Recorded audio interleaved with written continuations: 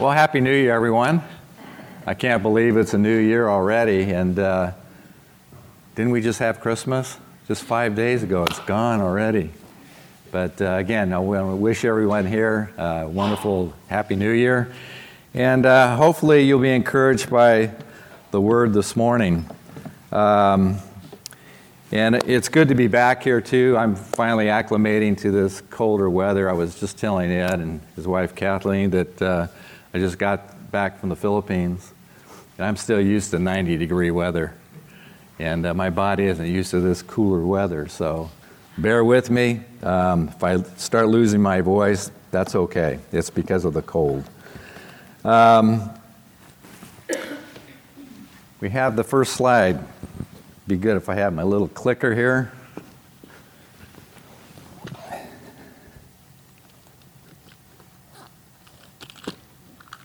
Too much technology sometimes, but it works. So we have here wanted for 2019.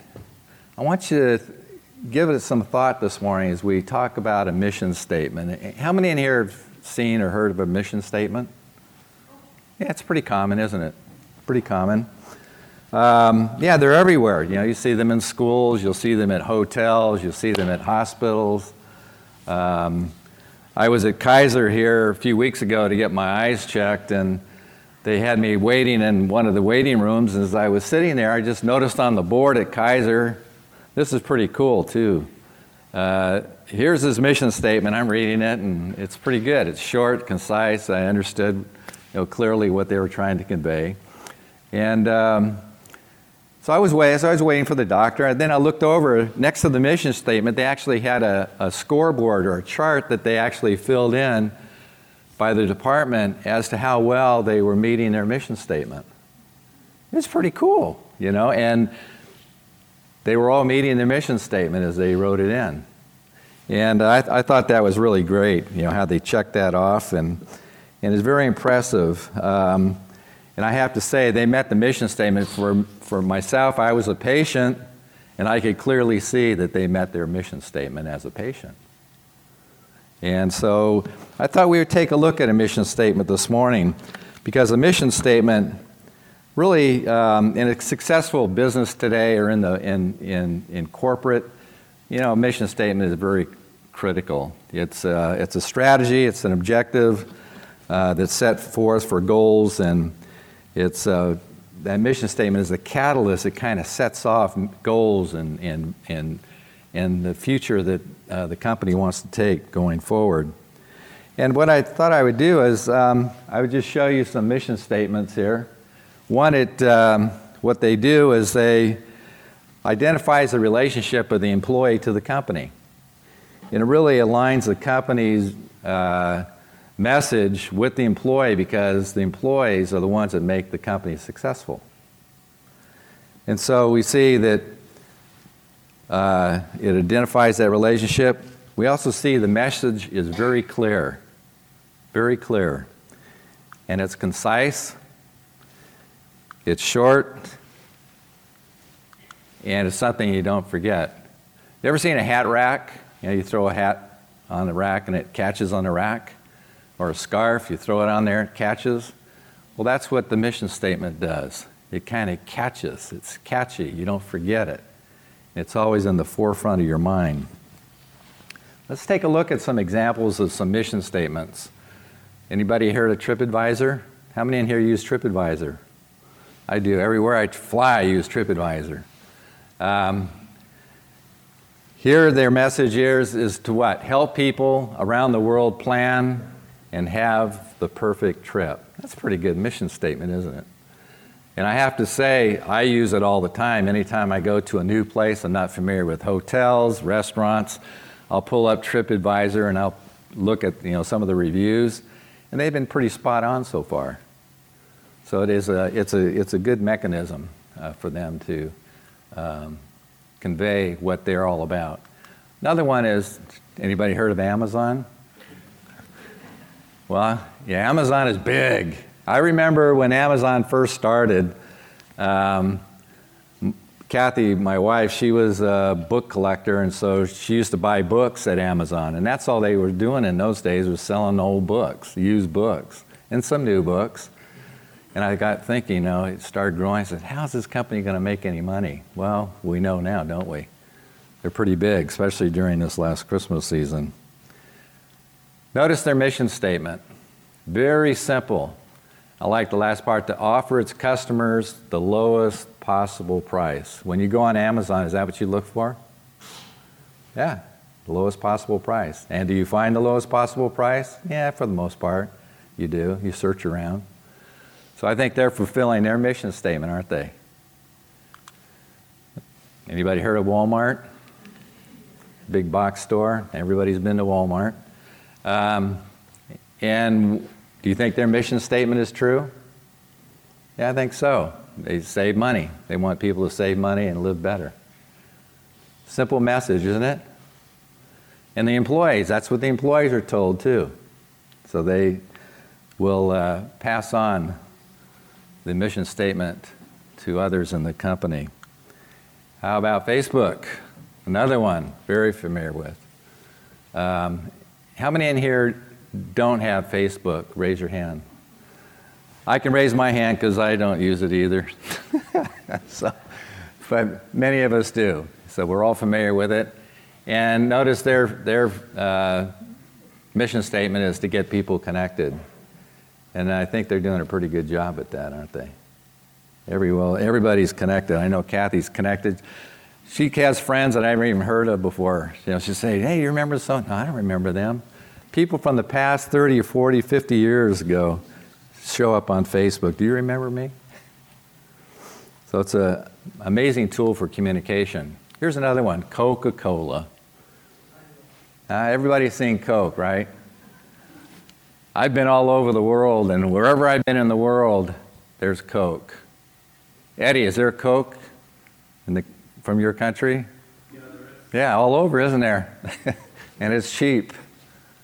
So they create a value and make a difference. And so this is their mission statement. And I threw these mission statements up there to show you how creative the mission statement is, and also how you can remember a mission statement. You don't forget. It's like glue. It sticks in the front of your lobe here. You can't forget it. The mission statement is like a roadmap. It's a summary that really sets direction, and it points you in the right direction, and it's like a navigational system. It keeps you on course. That's what's good about the mission statement. As a Christian, we should also have a mission statement, and it should be something that's straightforward and something that's easy to remember, something that you don't forget. You could write it on a little card, paste it up on your refrigerator. How many in here put Post-it notes on the refrigerator? Everybody. So this is something you can do too. You put together a little mission statement, you stick it on your refrigerator so you're reminded of it all the time, every day. Every time you go to that refrigerator, you're reminded of it. Well, what will the mission statement do for you? One, it identifies the relationship of the believer to Jesus Christ and the one they serve. That's number one. The other thing, it serves to communicate purpose and direction for your life. 3, it describes the purpose and overall intention. What is your intention for 2019? What will be your intention for 2019? And it supports your vision as well.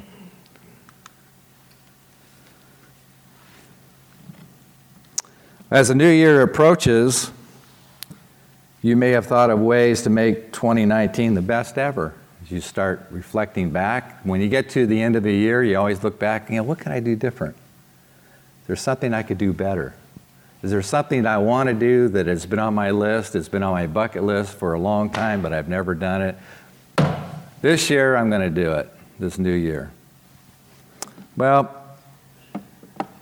as the new year approaches, it's become a tradition throughout the world, and even the U.S., where people make a statement, I'm going to do a New Year's what? Resolution, right? Going to do New Year's resolution.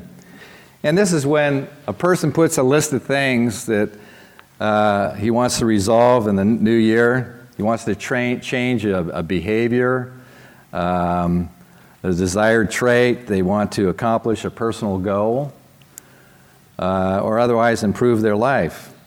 However, the stats show that very few really meet their New Year's resolution.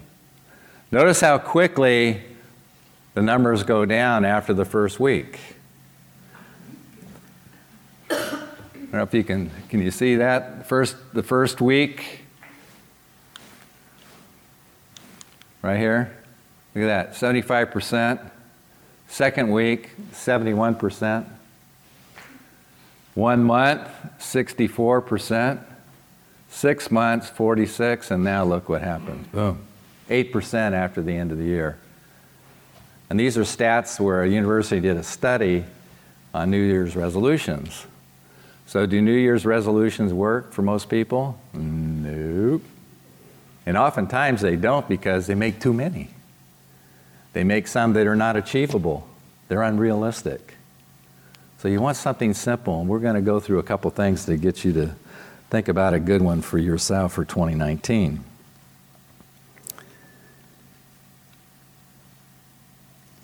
Okay, so here's a suggestion I'm going to throw out. Worship the Lord should be your mission statement. And why do I put that there? Because throughout Scripture, you'll see this common theme throughout the Scripture. We are to be worshiping the Lord.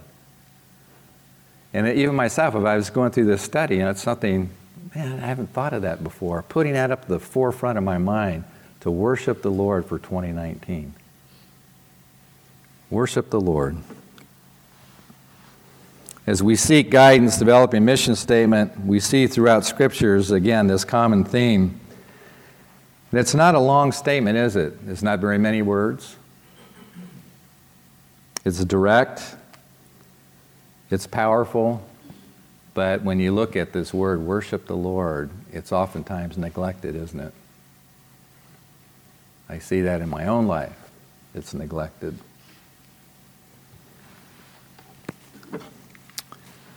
Well, we see that the mission for every believer is to worship God. And if you recall, a couple of weeks ago during the Christmas message, we talked about the 3 wise men that came from afar from the Orient.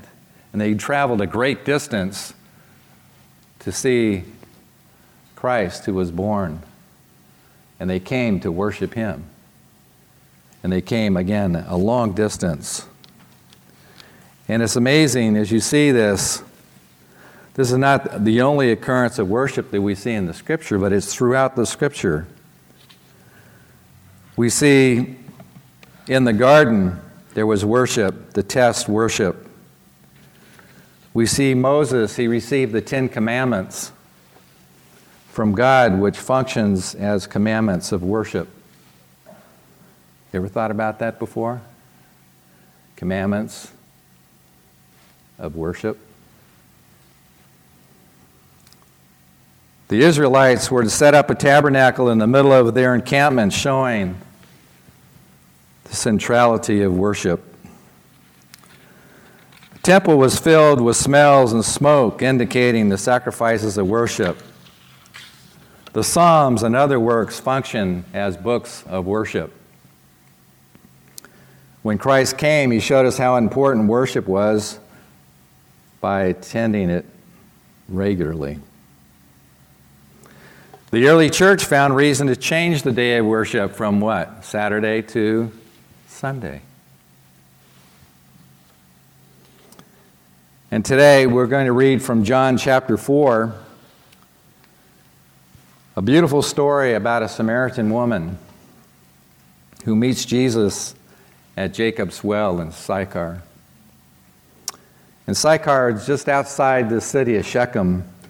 In these few passages, we'll see worship abound in a conversation with the Savior. It's a dialogue that's a beautiful dialogue between this woman and the Savior. Now Shechem,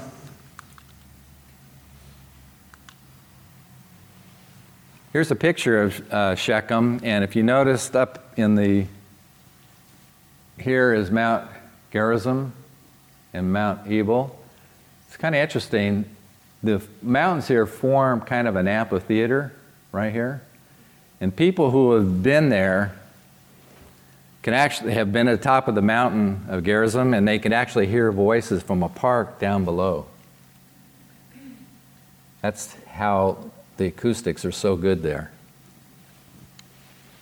And so we see, here's the big city of Shechem, and then here's an older picture. Notice it's pretty well developed now, but here are the two mountains again. Here's Gerizim and Ebal, and here's Shechem right here, and here's Sychar, and here's Jacob's well right here.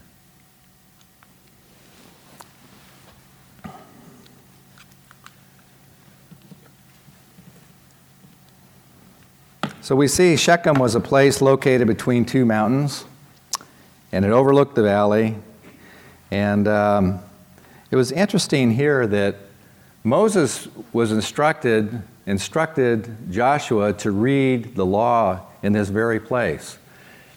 History, if you take a look at this, when the Israelites were here, they all gathered here.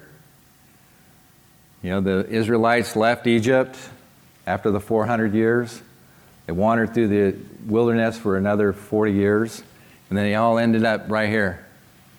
This was the gateway to the Promised Land, which is kind of interesting. The gateway of the Promised Land was there, and Moses was instructed to read the law at this place, and Joshua carried it out as a leader. And he carried it out, and as just before the Israelites were about to gather into the Promised Land. Earlier, Moses wrote in Deuteronomy 11, verses 26 through 29, "Behold, I set before you today a blessing and a curse. If you obey the commandments of the Lord your God, which I command you today, and the curse if you do not obey the commandments of the Lord your God, but turn aside from the way which I command you today, to go after other gods which you have not known. Now it shall be, when the Lord your God has brought you into the land which you will go to possess, that you shall put the blessing on Mount Gerizim and the curse on Mount Ebal." And later in Deuteronomy 30, 19 through 20, it says, "I call heaven and earth as witnesses today against you, that I have set before you life and death, blessing and curse.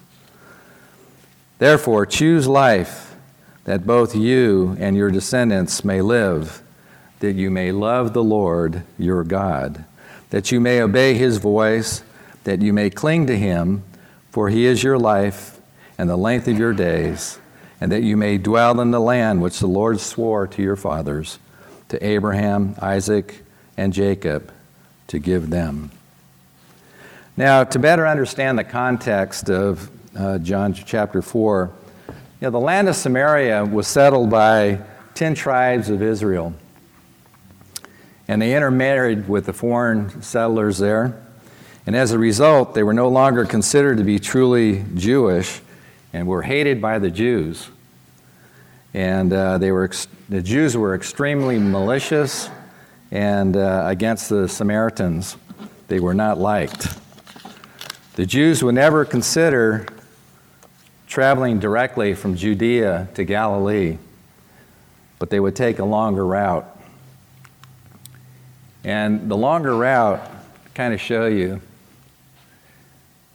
Jesus was here and he traveled up here to Sychar. And the longer route was this route here along the eastern side of the Jordan River, and then they would go up into Galilee. So they would always bypass this area because of the hatred of the Samaritans.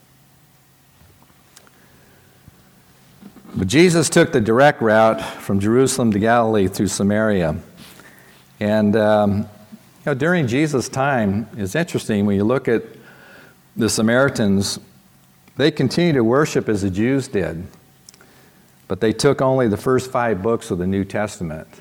the Torah. And that was their spiritual authority. And they built a rival temple on the mountain here, Gerizim. And this is their place where they were doing sacrifice, even on the slopes during Passover time. And they still do it today, which is kind of interesting. Years later, they still sacrifice there on the mountain. The site of Jacob's well is on the eastern side, and right now, if you take pictures, I wanted to see what the well looked like. I thought it'd be a nice big hole in the ground. You could walk up to it and drop a bucket and grab water, but it's covered by a Greek Orthodox church.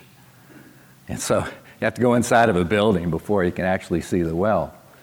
And I was going to show you pictures, but I thought, I really like a well with no buildings around it.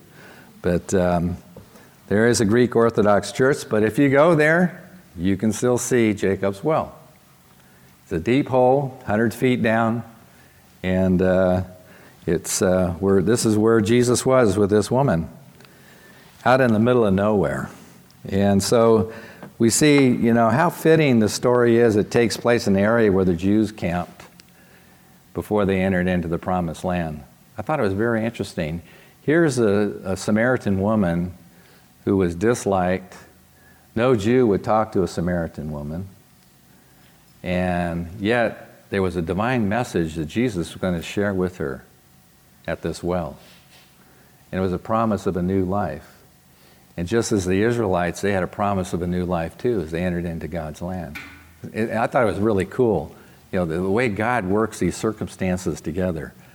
Here's a place where there was, hundreds of thousands of people waiting to go into the promised land that God had promised. And now here's this lone woman with Jesus in the heat of the day, waiting to hear a divine message from the Savior.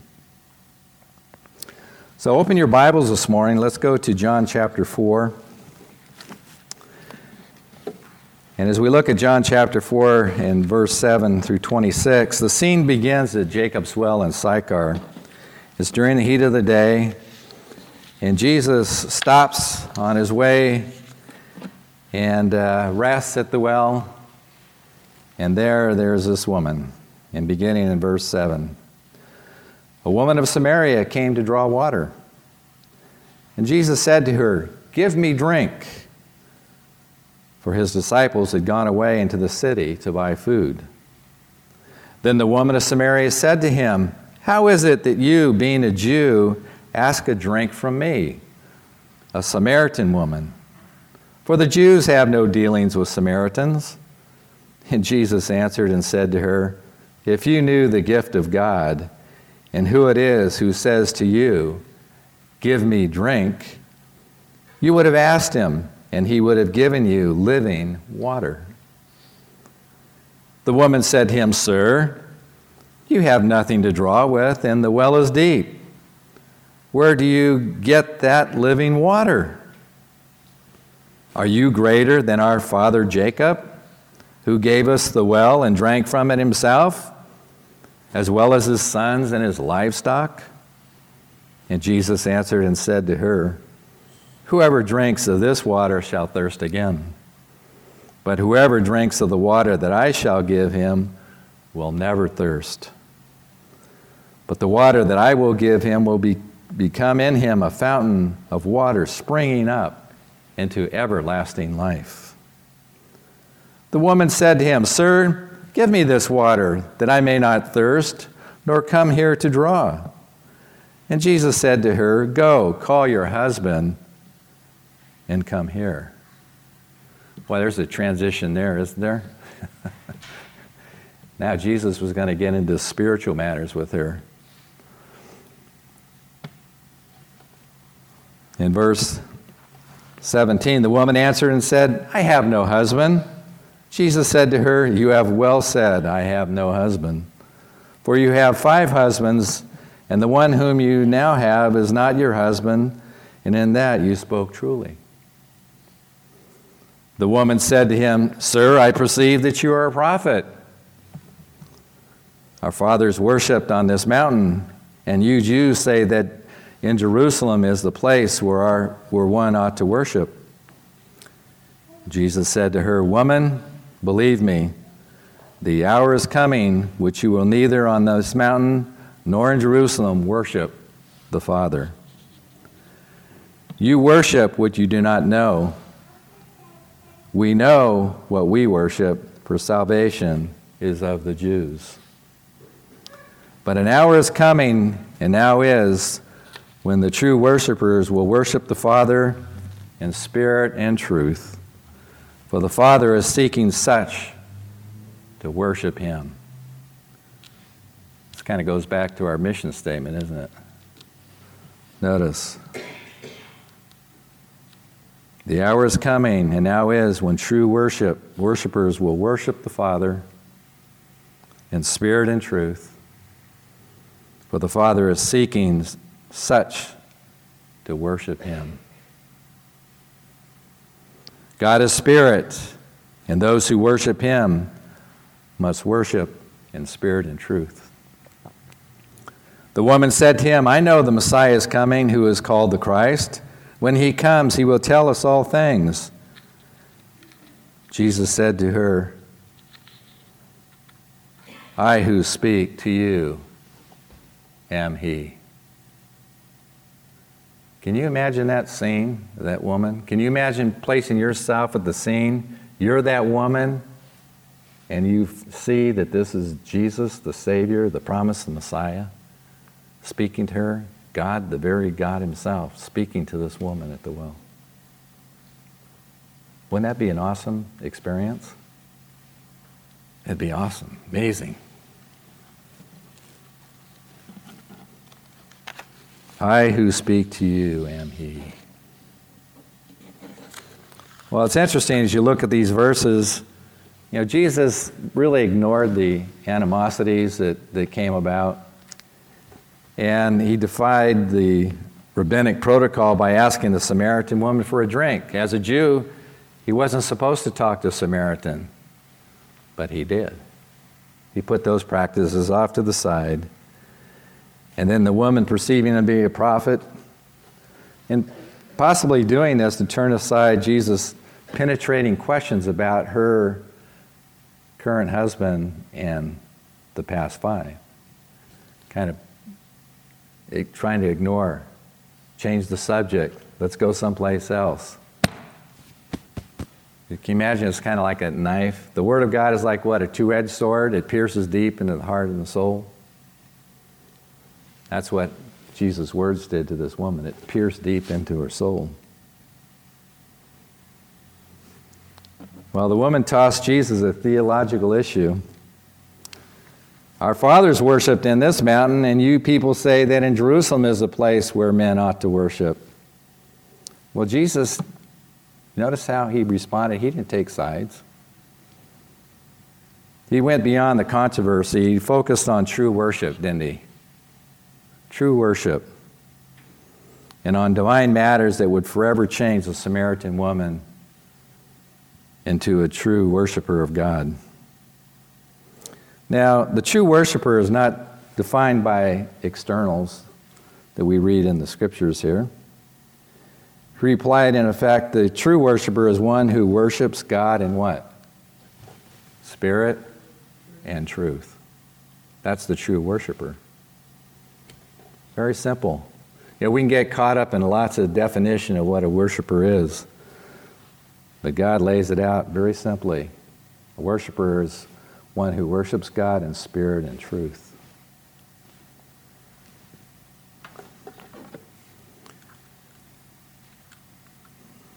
Let's see what we can learn from some of these passages here.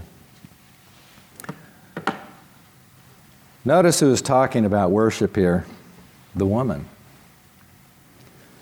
She wasn't a theologian. She wasn't a Bible student. She wasn't a professor. She's not a preacher. She was not an elder. But she is a morally wounded woman. The only people who will worship the Lord will be the people who sense their need to worship. At least this woman does that. Now, from your own experience in your own life, when you came to know Jesus and you were convicted of your sin and you knew you needed a Savior, did you not want to worship Him and follow Him and bow down to Him? Boy, I did. I still remember that day today as if it happened yesterday. You finally realize who He is and what He did for you. How can you not worship Him for what He did for you? The true worshiper is not identified by externals. He replied, in fact, the true worshiper is one who worships God in spirit and truth. In spirit and truth. Well, the woman is undone as she talks about her thoughts of what she believed to be true worship. And she's the one that brings up the subject. We also see that she was stopped in her tracks when Jesus says to her, go call your husband. You know, worship is never popular, is it? The reason why is because when we truly worship, we have to face God, and we face Him face to face. And when we do have to face Him, we face Him in a way where we see ourselves in the light of God. We see who we really are, don't we? Do you remember that day when you saw yourself as a sinner before God and finally you realized that you were a sinner, separated from God? Did He shine that light and reveal to you who you really were when you faced Him face to face?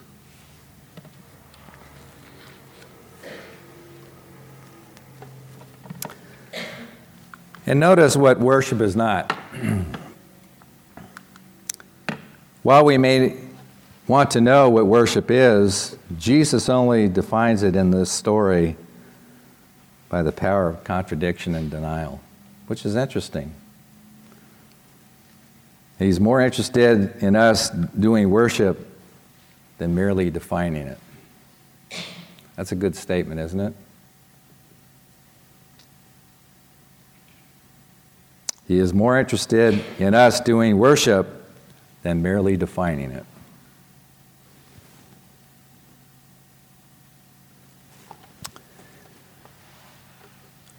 Worship is not geography. It can be done anywhere. This woman thought worship was on the mountain. The Jews was in the temple. But worship can be done anywhere. It's not confined to a central location.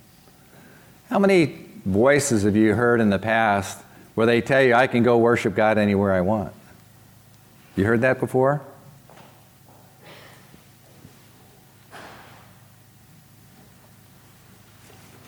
We also see worship is not a race. The woman in this case was Samaritan. That reminds me of the Lord says, there is no difference between Jew and Gentile. There's no difference between Jew and Greek.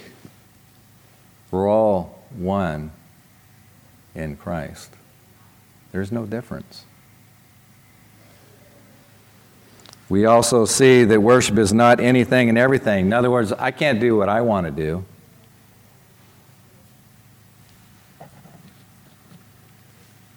Jesus said, you worship what you do not know.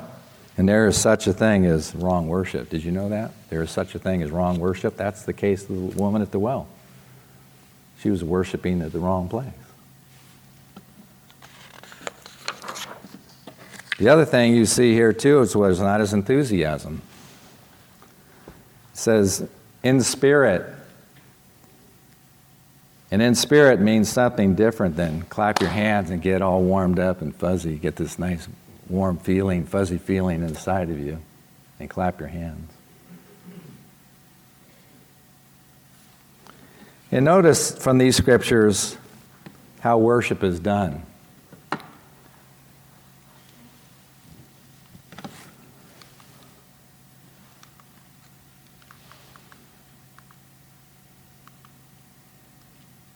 Uh-oh, missing the slide.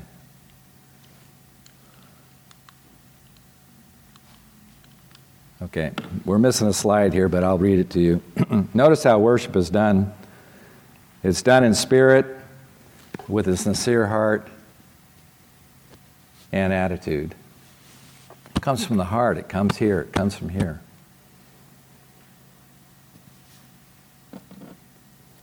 While true worshipers worship God in spirit, here it is referring to the state of my heart. And in truth means in genuineness. It's genuine. It's not fake. It's not made up. And we want to worship God according to the Scriptures.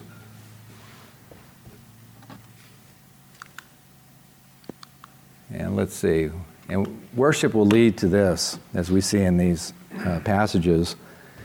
It leads to a further disclosure of God. Did you know the more you worship God, the more you get to know Him? Have you ever noticed this in your life? The more you follow Him, the more you honor Him, the more you worship Him, He sheds more light as to who He is and what He wants of your life. You notice that? That's the way God is. That's why we're to be called worshipers of God. Leads to further disclosure of God. And the point of John 4 could be said it's a manual personal evangelism, but it's more than that. As a woman talks about worship with Jesus, He is revealed, He fits the gospel's purpose, and the interesting thing is she first sees Him as a man, and then what's the next thing? Then a prophet, and then sees Him as the Messiah. And that's the message. That's the good news. That's what we all should be doing when we talk to others out there that don't know the Savior, right? They may see Him as a man. They don't see Him as God. They may see Him as a prophet, but they don't see Him as a Messiah. They don't see Him as a Savior, but they see Him as someone who will help them out in their troubles.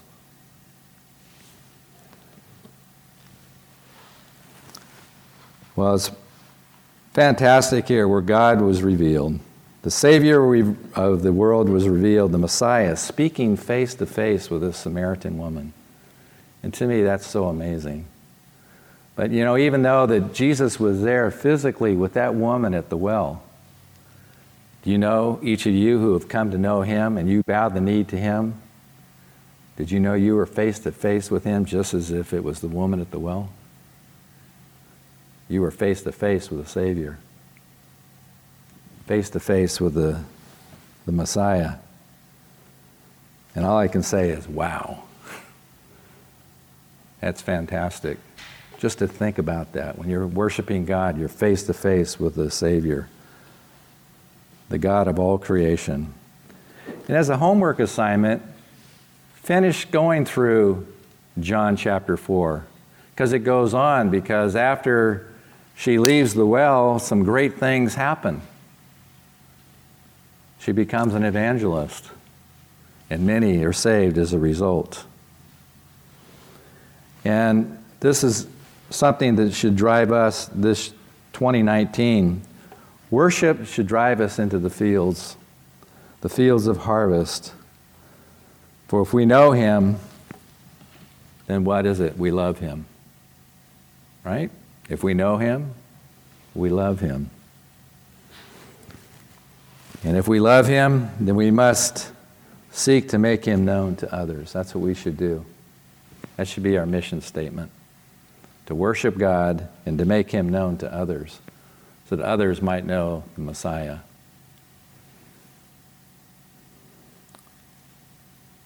Someone once said a Christian should be the hallelujah from head to toe. Isn't that good? When people see us, a true worshiper in God, they should see Christ in us. Do they see Christ in you? Do they see you distinctly different than others around them? Do they see you different than others that proclaim to know Christ, but their lives aren't showing it? Is your life distinct? Is it different? Do they see Christ in you? As our perception of Christ grows, the only appropriate response is worship. And will that be part of your mission statement for 2019? I worship God. Will I worship God? Let's pray. Father, as we wrap up a new year, we pray that next year that we would put together a mission statement, that we would worship you and worship you in spirit and truth. I pray, Lord, as we leave here today, Lord, that we might be challenged in our lives to bring forth the gospel to a needy world, that others might know you, that others might be like the Samaritan woman and see you face to face, and to see themselves as sinners needing a Savior. And I pray, O Lord, that you might use each one of us here as your instruments as we go into the world and we meet the unsaved. I pray, Lord, that there would be a great harvest for 2019. I pray that our mission statement, Lord, would bring honor and glory to your name, and that through our lives there would be a sweet-smelling aroma lifted up into heaven as a result. So, Lord, again, we thank you for all the blessings we received in 2018. We thank you for all the things that you have seen us through, trials, tribulations, successes, goals. And Lord, we know that we can't do anything without you. But we know through you everything is possible. So lead us and guide us, Lord, as we begin a new year for 2019. And may we look back on 2019 as a year of success in Christ and a joy to be a worshiper of you. And we do pray this in Jesus' name.